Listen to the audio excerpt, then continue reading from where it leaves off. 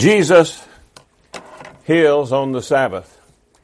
It seems as though the only time that the day of the week is mentioned in connection with one of Jesus' miracles, it was always on the Sabbath day. The good book never says that on the first day, except for the resurrection, on the first day of the week, Jesus healed somebody, or on the second day of the week, Jesus healed somebody. If the day of the week is specified where a healing was concerned, it was always on the Sabbath day, and there's a reason for this.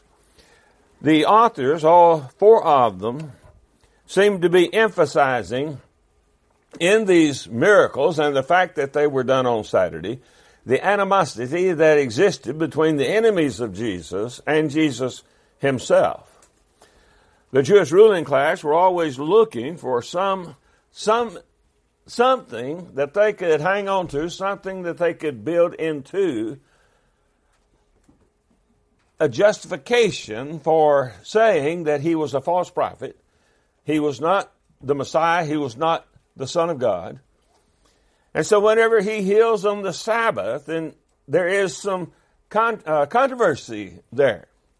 And so we're going to notice that this morning, that on this particular occasion, it is the Sabbath day, and Jesus performs a healing. In John chapter 5, and beginning with verse 1, we read about the healing and the controversy that followed this particular healing. After this, there was a feast of the Jews, and Jesus went up to Jerusalem. Now there is in Jerusalem by the sheep gate a pool in Aramaic called Bethesda, which has 5 roofed colonnades. In these lay a multitude of invalids, blind, lame, and paralyzed. These people think they're going to be healed by the waters. Some of this is left out of the English Standard Version, but they think they're going to be healed by these waters, that an angel is going to come and stir up these waters. But only one person each time the waters are stirred up by an angel can be healed, and that's the first person down in there. And so all these people are up there ready to be healed. They want the stirring of the waters to occur so they can be the first one in, and here's this invalid. He just can't get down in there by himself. And so that's the background, that's the context. So in verse 5, one man was there who had been an invalid for 38 years. When Jesus saw him lying there and knew that he had already been there a long time, he said to him, "Do you want to be healed?" The sick man answered him, "Sir, I have no one to put me into the pool when the water is stirred up, and while I am going," in other words, while he's getting up and trying to get down there, another steps down before me. And so he just can't seem to make it down there in time to be the first one down into the waters when they are stirred. Jesus said to him, "Get up, take up your bed, and walk." And at once the man was healed, and he took up his bed and walked.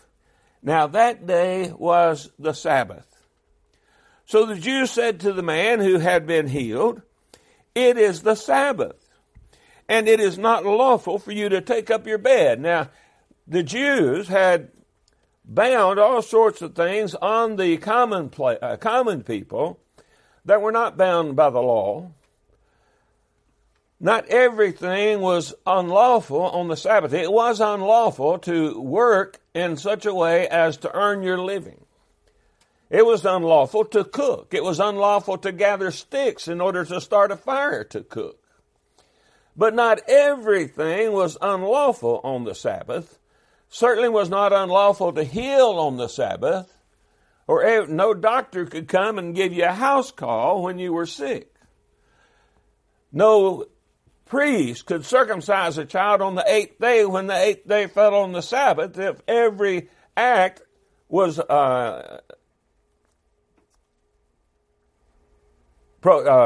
prohibited on the Sabbath day. And so they were completely misinterpreting the law for the purpose of securing some semblance of justification in rejecting Jesus and in hopes of turning the people away because Jesus was having a great deal of influence on the people. And of course, he was contradicting both the Pharisees and the Sadducees right and left, and they didn't like that. That made them look bad. And so they tell this man, it is not lawful for you to take up your bed. It's the Sabbath day. But notice the man's justification. But he answered them, the man who healed me, that man said to me, take up your bed and walk. Now, here's a man that healed him. He doesn't know who he was. But the man that healed him gave him a command, take up your bed and walk. Well, he was of a mind, and a right mind at that, a correctly thinking individual. Any man that can heal me has the authority to command me to take up my bed and walk. And so he took up his bed and walked. And so that's his justification. As a matter of fact, there is no further argument against him. But the argument shifts to Jesus. That is, they refer to Jesus. They asked him, who is the man who said to you, take up your bed and walk? They want to have a talk with him now. Now, the man who had been healed did not know who it was, for Jesus had withdrawn. The man didn't get to see him. There's a big crowd of people there. For Jesus had withdrawn as there was a crowd in the place. Afterward, Jesus found him in the temple and said to him, see, you are well. Sin no more, that nothing worse may happen to you. We're not told what his inability was, only that he was an invalid. And so he says, sin no more, lest something worse happens to you. And of course, he might be referring to dying in his sin and going to hell and being there eternally. That would certainly be worse than any kind of problem that he might have physically that might cause him to be an invalid. In verse 15, the man went away and told the Jews that it was Jesus who had healed him. I don't think that he thinks that he's getting Jesus in trouble or that he's going to get Jesus in trouble. He's simply acknowledging, here's the man who healed me. And so now he knows who it was. He's seen him. Apparently he's gathered from other people around about him who this man is. So he goes back and he tells the Jews, and in the book of John, whenever you see the Jews, that almost always refers to the ruling class. The common people, they're just called the people. So the Jews, that's the rulers, or the ruling, the self-appointed rulers, the ruling class, the self-appointed men, the rabbis, the council, etc. So he tells him, well, it was Jesus who had healed me.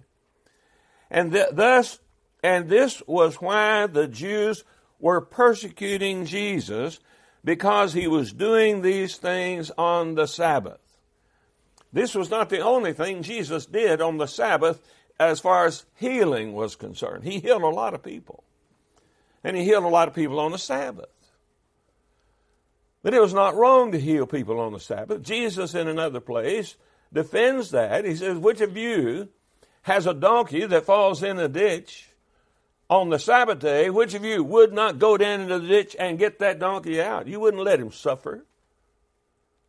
In another place, he talks about a priest circumcising an infant son on the 8th day, even if the 8th day turned out to be, the 8th day of his birth, turned out to be the Sabbath day. And there was no violation of the Sabbath there. So not everything done on the Sabbath was a violation of the Sabbath law. Certainly, it was not wrong to heal. On another occasion, Jesus said, is it wrong? Is it right to do good or to do evil on the Sabbath day? So this is why there is a controversy here. This is why the Jews were persecuting Jesus, not because he did it on this occasion only, but that on other occasions he performed miracles on the Sabbath day. And again, they were using that as a pretext for their refusal to acknowledge him for whom he was. Now, in verse 17 beginning, going through verse 23, we see that Jesus defends his actions by claiming unity and equality with the Father. This was not lost on them. They understood him to be claiming unity and equality with the Father. They didn't like that either. But that was Jesus' defense, beginning in verse 17. But Jesus answered them, my Father is working until now, and I am working. Now, God rested from his labors on the seventh day. Later, when God gave to Israel the command to rest on the Sabbath day, he did it because, the Sabbath day, because that was the day on which he rested, but also in recognition of the fact that they were in bondage under Egyptian bondage for so long and had no days of rest. So he gives them this day of rest. But the Father rested on the Sabbath day. He didn't stop working altogether. God has continued to work throughout the ages, through the laws that he established, through providence, and in answer to prayer. And so the Father didn't stop all working. He just stopped creating. And so there was an end to the creation on the seventh day. He rested. But he continued working. Jesus knew that. So he says, my Father is working until now. That means is working. He has not stopped working. And I am working because I came to do his will. This was why, John explains, this was why the Jews were seeking the more to kill him, because not only was he breaking the Sabbath, he wasn't, but that's today, if the Bible was written today, they'd have put quotation marks around breaking. He didn't break the Sabbath. He broke their tradition, but they viewed it as breaking the Sabbath. But this is their reasoning. Not only was he breaking the Sabbath, but he was even calling God his own Father, making himself equal with God. Jesus is God, as we pointed out Monday night, or was it last night? Which one was it, John? Monday night, we was talking about that, and I knew he would refresh my memory. Jesus is God. He existed from eternity past. He came to the earth. He was born of a woman, born under the law, and therefore he entered into the human race, became a man, and so he is God and he is man. They wouldn't have any problem recognizing that he was man. But he had no earthly father. The only father he had was God, because he came forth from God and then was born into the world through his mother, a virgin. In verse 19, so Jesus said to them, truly, truly, I say to you, the Son can do nothing of his own accord, but only what he sees the Father doing. For whatever the Father does, that the Son does likewise. Now, Jesus is not talking about not having the authority to do what he's doing. What he is saying is, I can do whatever my Father does because I came to do his will. I came to reveal him. And if he does it, it's right. And so I'm going to do it. People were frequently healed of natural causes, through natural means, on the Sabbath day. And so, if God could do that providentially through natural means, then Jesus could do it miraculously through supernatural means. So, if the Father wasn't doing it, Jesus couldn't do it. Jesus would not be able to do it if the Father hadn't done it, and if the Father hadn't enabled him or authorized him to do it. Now, what we see here, Jesus is claiming that he's following the example of his Father. Sometimes brethren say, well, example isn't isn't good enough to have authority. Well, Jesus used the example of his Father to establish authority for what he did. He also used the commands of his Father to establish authority for what he did. He also used implication, necessary inference, to establish authority for what he did and taught. So whatever the Father does, that the Son does likewise. So they can't say that he's breaking the Sabbath because the Father is working. Until now, the Father did not stop working on the Sabbath day. And so he stopped creation on the Sabbath day, but he continues to work throughout them providentially and through natural means, through the natural physical forces that he started in the beginning. And so he was still working, and Jesus was going to work. In verse 20, for the Father loves the Son and shows him all that he himself is doing. The Father concealed nothing from the Son. The Father fully revealed himself to the Son. This was true, of course, in heaven in eternity past, and it continued to be true while Jesus was on the earth. The Father was continually revealing himself to his Son and not hiding anything from him. The Father loves the Son and shows him all that he himself, the Father, is doing. And greater works than these will he show them, or show him.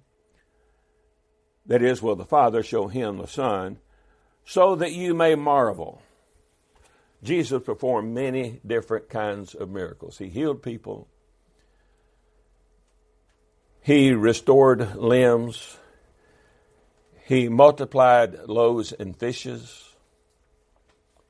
He changed water to wine. He stilled a storm and calmed the sea by the sound and command of his voice. Some of those greater than healing.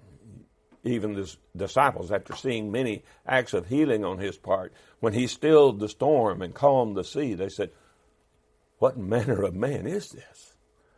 Oh, they had already grasped that he was the Son of God, but they did not fully comprehend what that meant. So they were continually surprised at the miraculous things that Jesus did. That's what Jesus is referring to here, I believe. Greater works than these will he show him, will the Father show the Son, so that you may marvel. And they are marveling at this. But they don't like the fact that they are marveling in this. They are embarrassed to be marveling at this. They cannot stand the fact that Jesus was a marvelous person and that he was doing marvelous things because they could not do marvelous things. They were, according to Matthew chapter 23, they were laying heavy burdens on the people which they themselves, Jesus said, would not bear. They were forcing their will on people. Not just enforcing the law, which would have been right and good, but enforcing the traditions of the fathers. That they had no right to do. Jesus is freeing the people from the restrictions of those traditions and from the other restrictions the Pharisees imposed that they had no right to oppose and or impose. And so they didn't like Jesus. This demonstrates the unity of love, counsel, and plan between Jesus and the Father, Jesus and the Father. They both loved one another. They both loved man. They agreed in the council. God established, I like to say this way, God authored the eternal plan. Jesus activated the eternal plan. And the Holy Spirit authenticated the eternal plan. They didn't like it that Jesus was activating the eternal plan. They might not have believed it, but they could not argue really against the things that Jesus said. And so they were reduced to ridicule and false accusations about breaking the Sabbath, etc. Because that's all they could do. They could raise no sound argument, no decent, honest reason for rejecting Jesus. For as the Father raises the dead and gives them life, so also the Son gives life to whom He will. Jesus not only healed the sick, He could raise the dead. We're told at least 3 persons that He raised from the dead. The daughter of Jairus, the son of the widow of Nain, and Lazarus, the brother of Mary and Martha. We don't know how many other people He may have raised from the dead, but we're told about those 3. Jesus has the authority to raise the dead, to give life to whom He will, just as the Father did.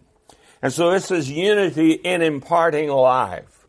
There was an agreement there. They had, just as there was a unity in counsel and love and plan, there's unity in imparting life. Jesus had the authority of God for everything He did when He healed somebody, when He raised somebody from the dead, and again when He stilled the storm and calmed the sea. In verse 22, the Father judges no one, but has given all judgment to the Son. God sent His Son into the world to save mankind, but when at the end of time, He's going to send Him back to judge mankind. Even during His life on earth, though He was primarily here to save, He was making judgments. Just as the Pharisees and other members of the council were making judgments, but their judgments were not righteous. The judgments of Jesus were righteous. The Father judges no one, but has given all judgment to the Son, that all may honor the Son just as they honor the Father. The problem was the Pharisees were not honoring the Father. If they had honored the Father, they would not have replaced the law, the enforcement of the law, with the enforcement of these human traditions that their ancestors had come up with. They didn't love the Father. They give lip service to Him. They didn't honor the Father, and so it was no surprise to Jesus that they did not honor Him. Later in John chapter 8 and verse 44, He tells them they are of their father, the devil. The devil was their spiritual father, not God, because they failed to honor God and honored really the devil by enforcing something other, even contradictory to God's will. And so there is unity in judgment and honor. Beginning in verse 23 and going through 30, Jesus explains His relations to man. That is, the relationship that ought to exist between Him and man, but which too often does not exist between Him and the majority of mankind. Whoever does not honor the Son does not honor the Father who sent Him. Now, this is the Gospel of John. In his epistles, John writes about this too. He writes about the Antichrist who denies the Father and the Son. They were saying that the Son is not, God is not come in the flesh. That was the denial of the incarnation. And John says that's the spirit of the Antichrist. Now, there's not one great Antichrist that's going to come at the end of time, as far as we know. Certainly nothing about that person or such a person in the book of Revelation. But there are many Antichrists, John says in his epistles. Anybody who is against Christ is anti-Christ. And so whoever does not honor the Son, being against the Son, he does not honor the Father who sent Him. He is against the Father. You can't be against Jesus, the Son, and be for the Father. So Jesus has a right to receive divine honor. We are to honor Him as God. Somebody said, well, I thought He was the Son of God. Yes, but He's God. Remember John 1, verse 1? In the beginning was the Word was God, and the Word was with God. The same was in the beginning with God. All things were made by Him. Without Him was nothing made that was made. As a member of the Godhead, He was and is God. But He came to earth as a representative of God when, in my mind, He was born into this world. He was the son of Mary, the son of a woman, and He was the Son of God. He was not the genealogical son of Joseph. Perhaps you could call Joseph his adopted father, his foster father, certainly his legal father, but not his physical, genetic father. Jesus has a right to receive divine honor. Truly, truly, I say to you, whoever hears my word and believes Him who sent me has eternal life. Now, if you hear the words of Jesus and accept them, you believe Him who sent Him. Catch that. If you reject the words of Jesus, you do not believe Him who sent Him. Because the words of Jesus were the words that the Father gave Him. Again, Jesus came to activate the eternal plan. And everything He said and did was in harmony with that eternal plan. He, the person who hears my word and believes Him who sent me, does not come into judgment, but has passed from death to life. That is, so long as he does continue to hear the words of Christ and continues to believe Him who sent Jesus. That's the person who has eternal life. Now, if he quits believing, if he quits hearing Jesus' words, if he quits believing Him who sent Jesus, then he might yet come into judgment. But the one who continues to hear Jesus' words, that's the one who continues to believe Him who sent Him, that's the one who has eternal life. It's kind of like chapter 10, where Jesus said, "My sheep hear my voice and follow me." If they stop hearing His voice or stop following Him, they cease to be His sheep. And so we need to keep that in mind. In verse 25, truly, truly, I say to you, an hour is coming and is now here, when the dead will hear the voice of the Son of God, and those who hear will live. Here he's talking about those who are spiritually dead, not those who are physically dead. Jesus, just as John the Baptist was preaching the coming of the kingdom, the spiritual kingdom of God, there were people even then who were dead in their sins. If they wanted to be alive in God, alive with Jesus Christ, they had to accept His word, believing, therefore, in God the Father. So the dead will hear the voice of the Son of God, and those who hear will live. Not all the dead will hear the voice of the Son of God, but those who hear, and hear in this place here, the word hear, H-E-A-R, means to hear and heed. He heeds the voice of the Son of God. It's not in one ear and out the other. It's in one ear into the heart and never out the other. Here's the person who hears the word and he makes application of it to his life. So Jesus has the power to impart spiritual life. And here the word power is used in a twofold sense. He has the physical power and he has the authority of God. The only man who ever lived on this earth who could impart spiritual life was Jesus Christ. He could do that because he was and is the Son of God. Power to impart spiritual life.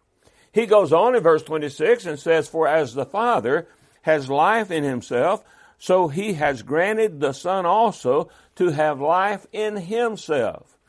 Remember Genesis chapter 2, I believe verse 7, God made man out of the dust of the earth and breathed into his nostrils the breath of life.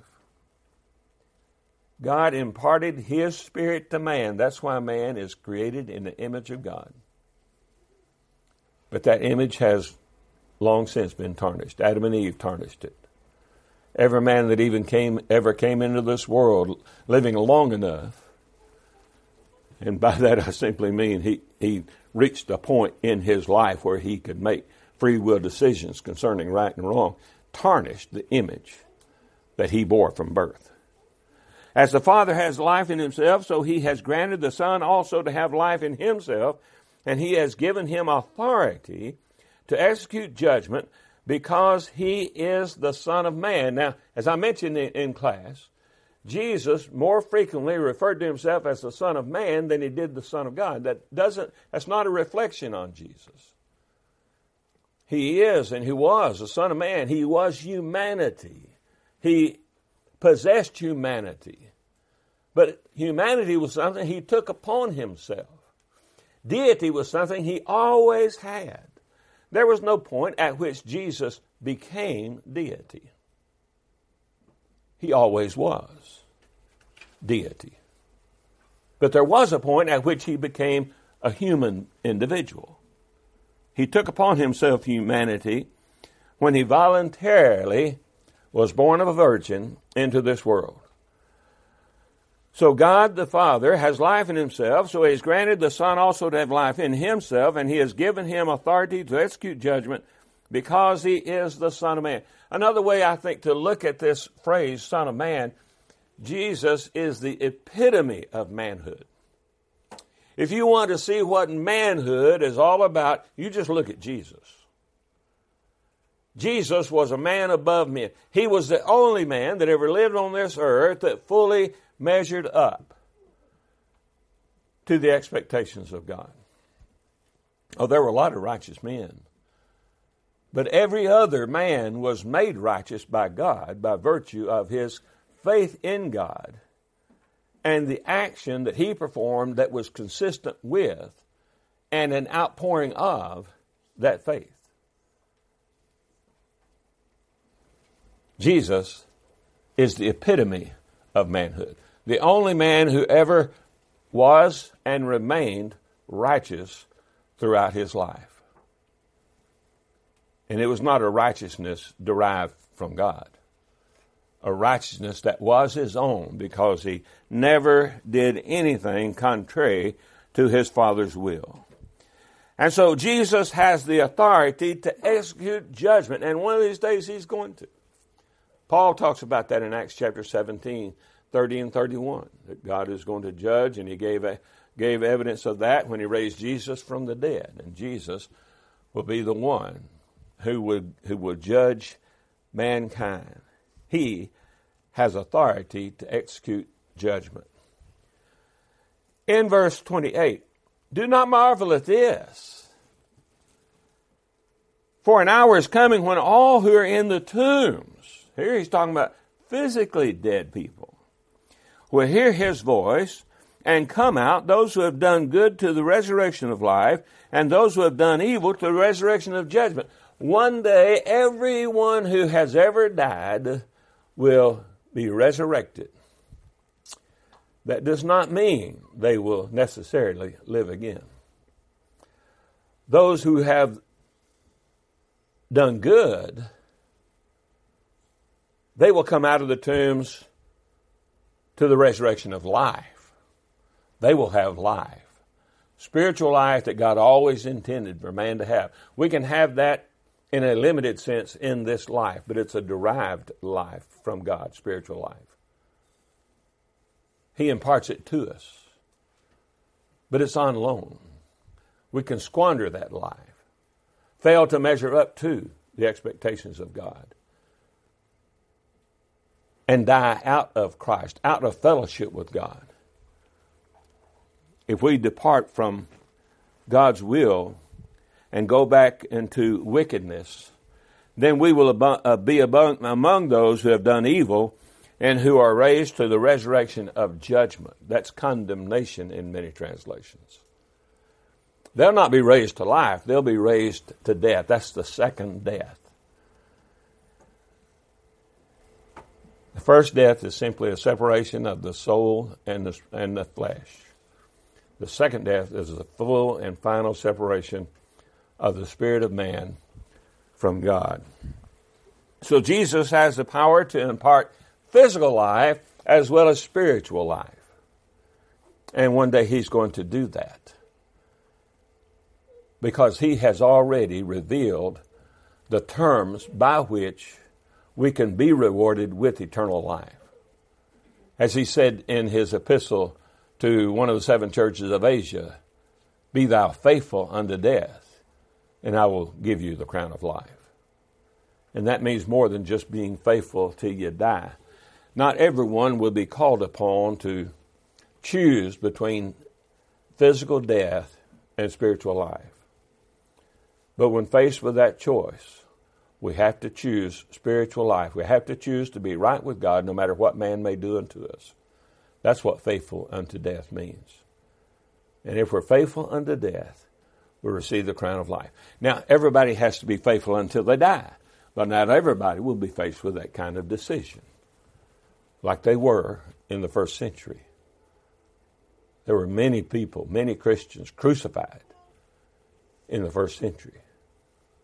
It is said that during the reign of Nero that the roads were lined with crosses, and on these crosses were Christians who were tarred and set afire to light the roads. If they were faithful unto death, that didn't really matter. And they knew and understood that. They did not love their lives unto death, but loved Jesus unto death. That's the kind of faith we need to have. I can do nothing on my own. As I hear, I judge. It's not because He was a man, because He was a member of the Godhead. As I hear, I judge, and my judgment is just, because I seek not my own will, but the will of Him who sent me. Jesus didn't come to earth so that He could marry and have children and hope that His children had children so that He could enjoy grandchildren. He didn't come to enjoy the pleasures of life. He came to save man from sin. That was the will of Him who sent Him. That was the will of God. And He did that will. He did not seek His own. He didn't seek anything of it, that He might wish in and of Himself. His desire was simply to do God's will. That's what He prayed in the garden. Not my will, Father, but thine be done. Jesus judges righteously. Many people will judge unrighteously. They judge according to appearance. You know, if anybody knows any passage of Scripture other than John 3:16, it's Matthew 7, verse 1. You're judging. Judge not that you be not judged. Well, they need to take that into context. He's not condemning all judging. He's condemning hypocritical judging.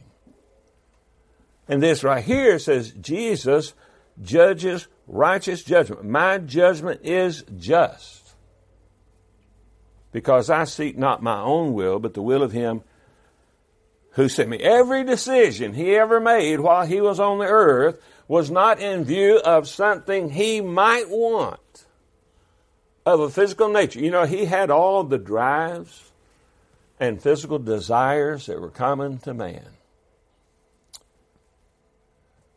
But He didn't come to fill those desires and satisfy those drives. He came to do the will of His Father. In verses 31 through 39, Jesus presents testimony to the truth of His words. Just in case there's anybody in the audience, and probably the Jewish ruling class were of this sort, but the other people were there too, the common people who we are told by Mark, I believe, heard Him gladly. They needed to hear these words. So He presents testimony to the truth of His words. He said, don't take my word for it.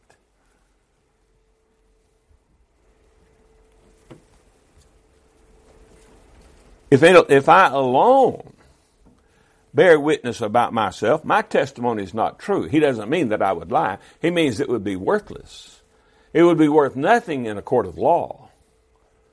And yet later, when he's called before the Sanhedrin, they put him under oath and tell him, are you the Son of God?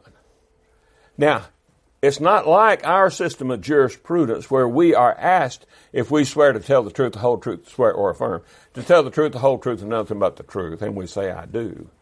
We put ourselves under oath.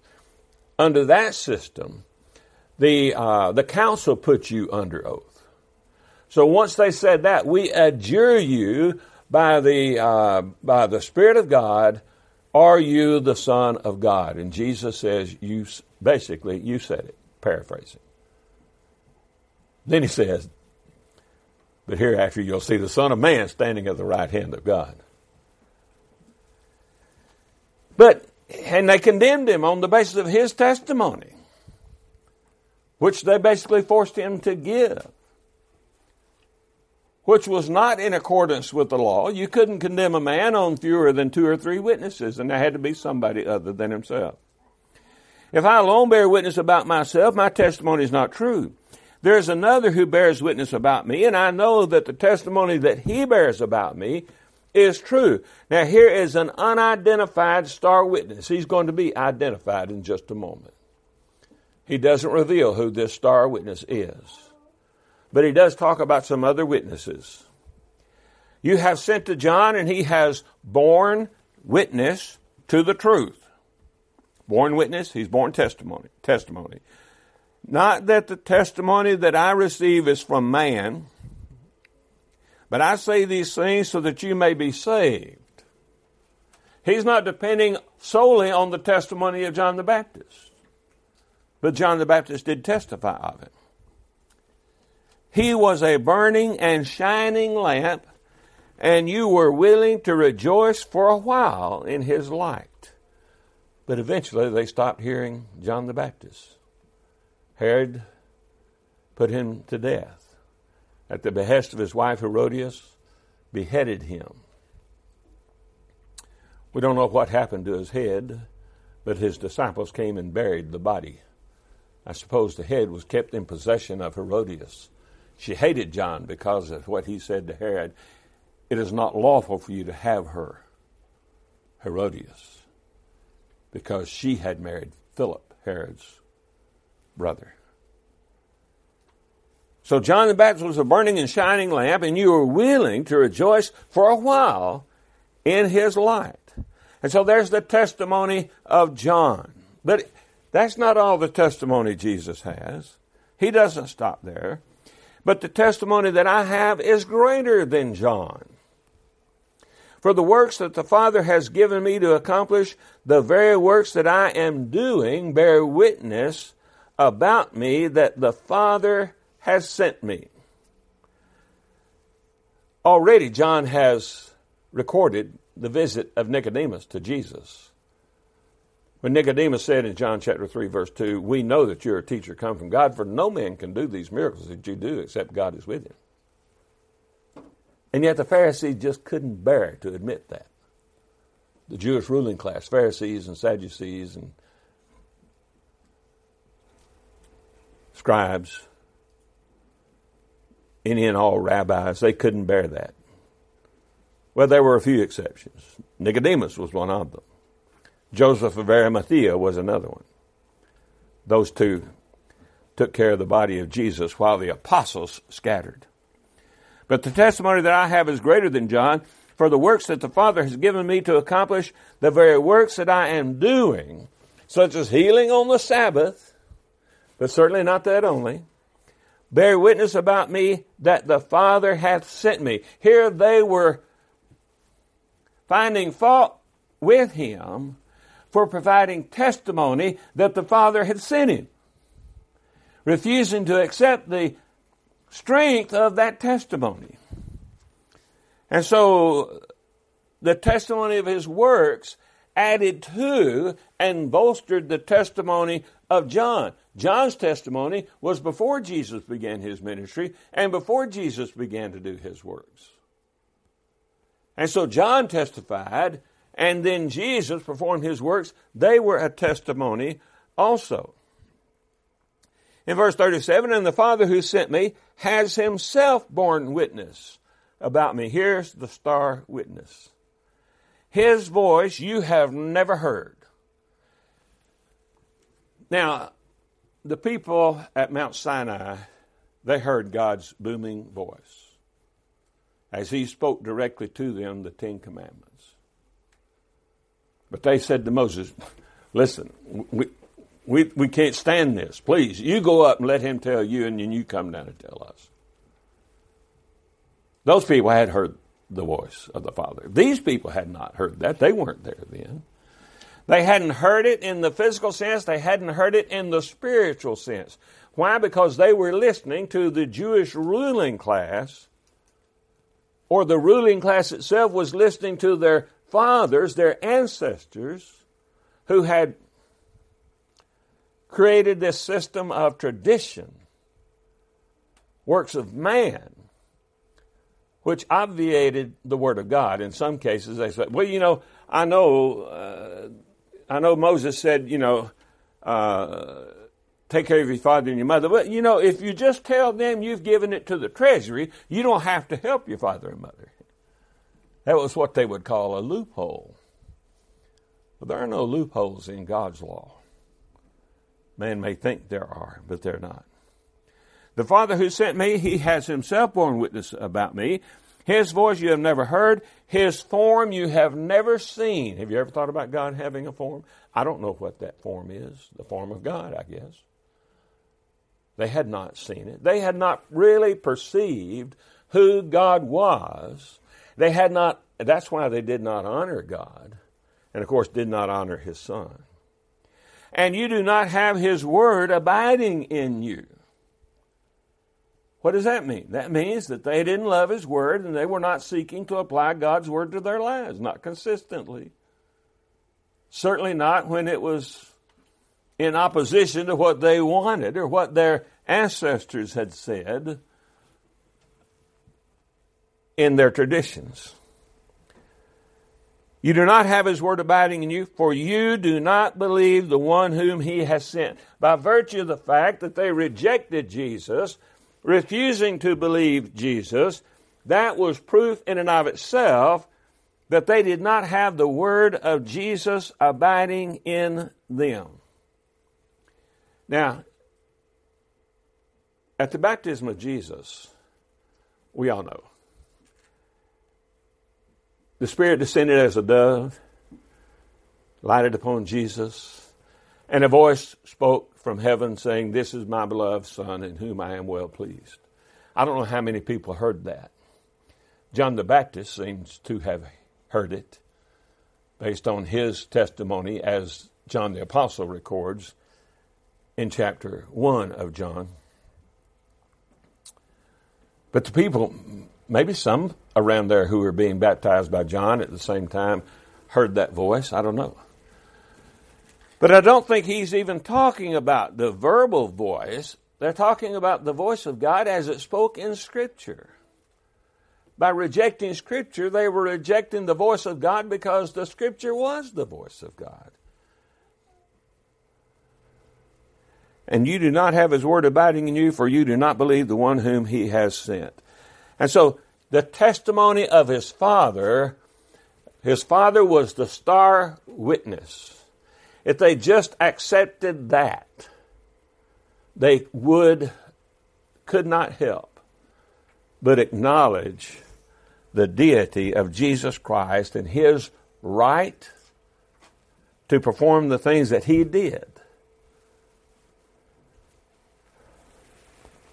Verse 39, you search the Scriptures because you think that in them you have eternal life. Now, it was possible during that age to have eternal life in a limited sense by the virtue of the Scriptures. But only in the sense that they would be experiencing a prophetic type of the true righteousness that would not be theirs until Jesus shed his blood.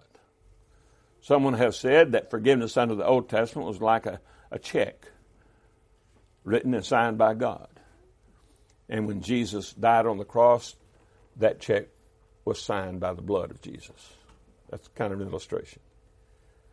You search the Scriptures because you think that in them you have eternal life, and it is they that bear witness about me. If you would only look closer than what you are looking, you would see me. They didn't want to look any closer because they didn't want to see Jesus in those Scriptures. They had misconceptions about the Messiah and who he would be, what he would be. They seemed to think he would be merely a man, and when Jesus claimed to be more than a man, that was more than they could bear.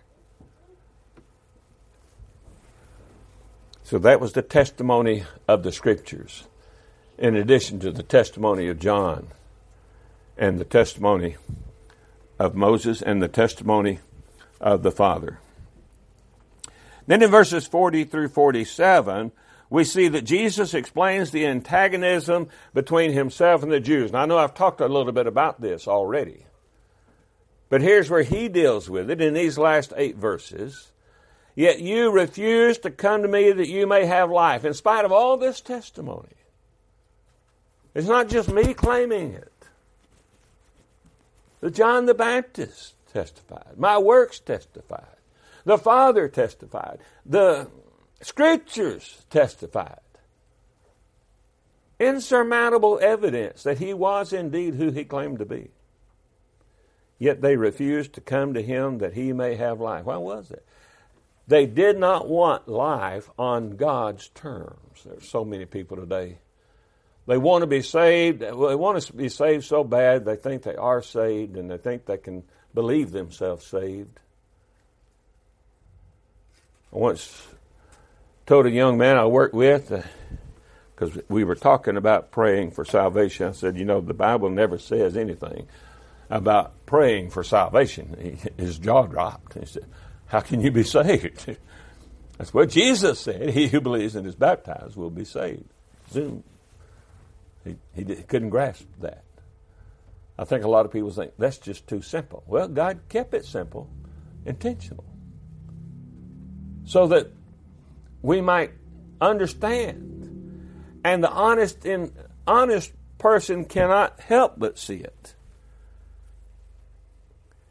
They would not come to God by virtue of the fact that they would not come to Jesus. I do not receive glory from people, but I know that you do not have the love of God within you. How did he know that? I have come in my Father's name, that is by his authority, and you do not receive me. If another comes in his own name, you will receive him. There's so many people today.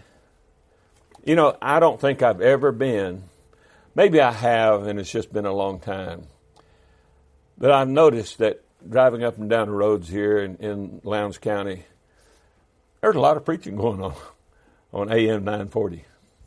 I listened to that back in Macon because it's news radio. A whole lot of preaching on 940. But they don't preach the truth. Why do they not preach the truth? They don't want the truth. They don't know the truth. They don't understand the truth. They have no use for the truth. They've been led astray by others, and then by having been led astray by others, they lead others astray. I do not receive glory from people, but I know that you do not have the love of God within you.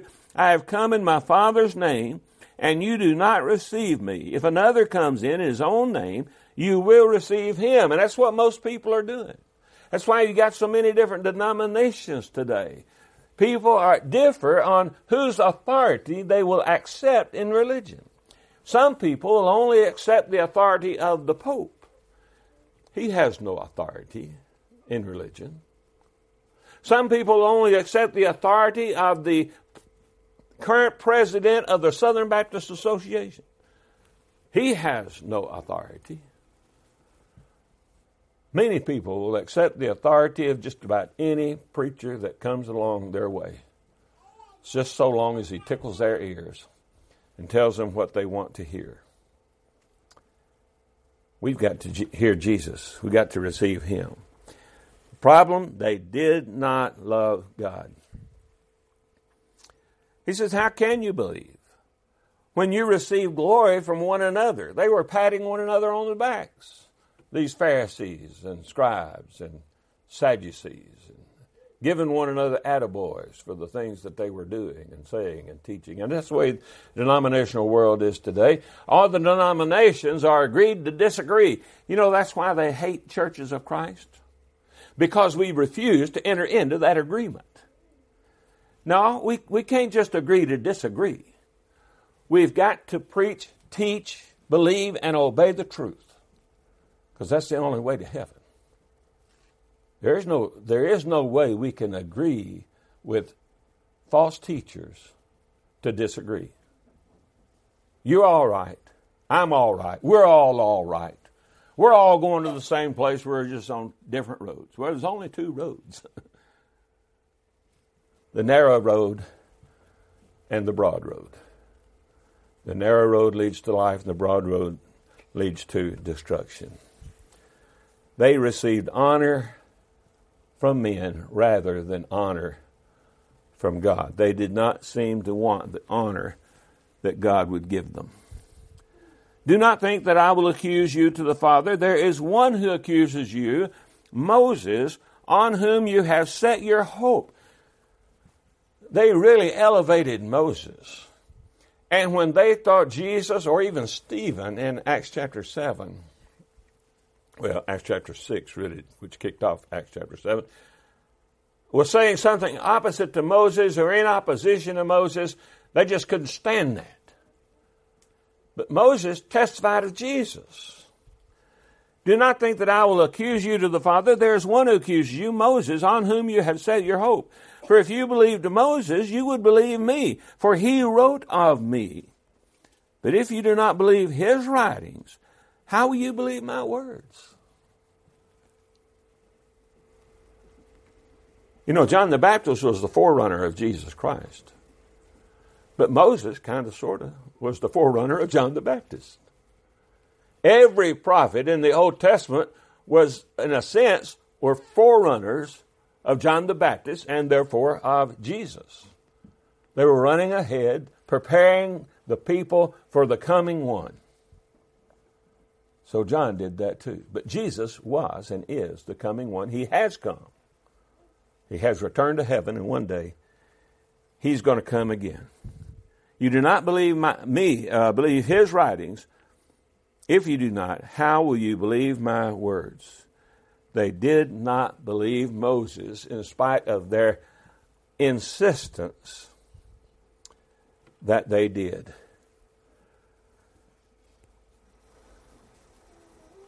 We need to accept not just